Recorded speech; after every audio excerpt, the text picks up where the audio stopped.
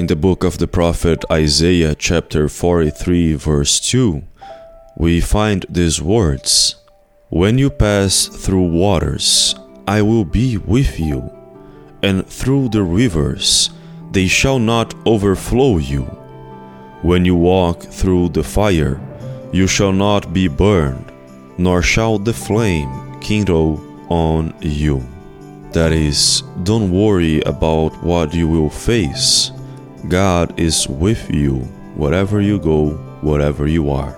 You just have to open your eyes to see it and act in ways that you don't put yourself away from God, because He will never abandon you.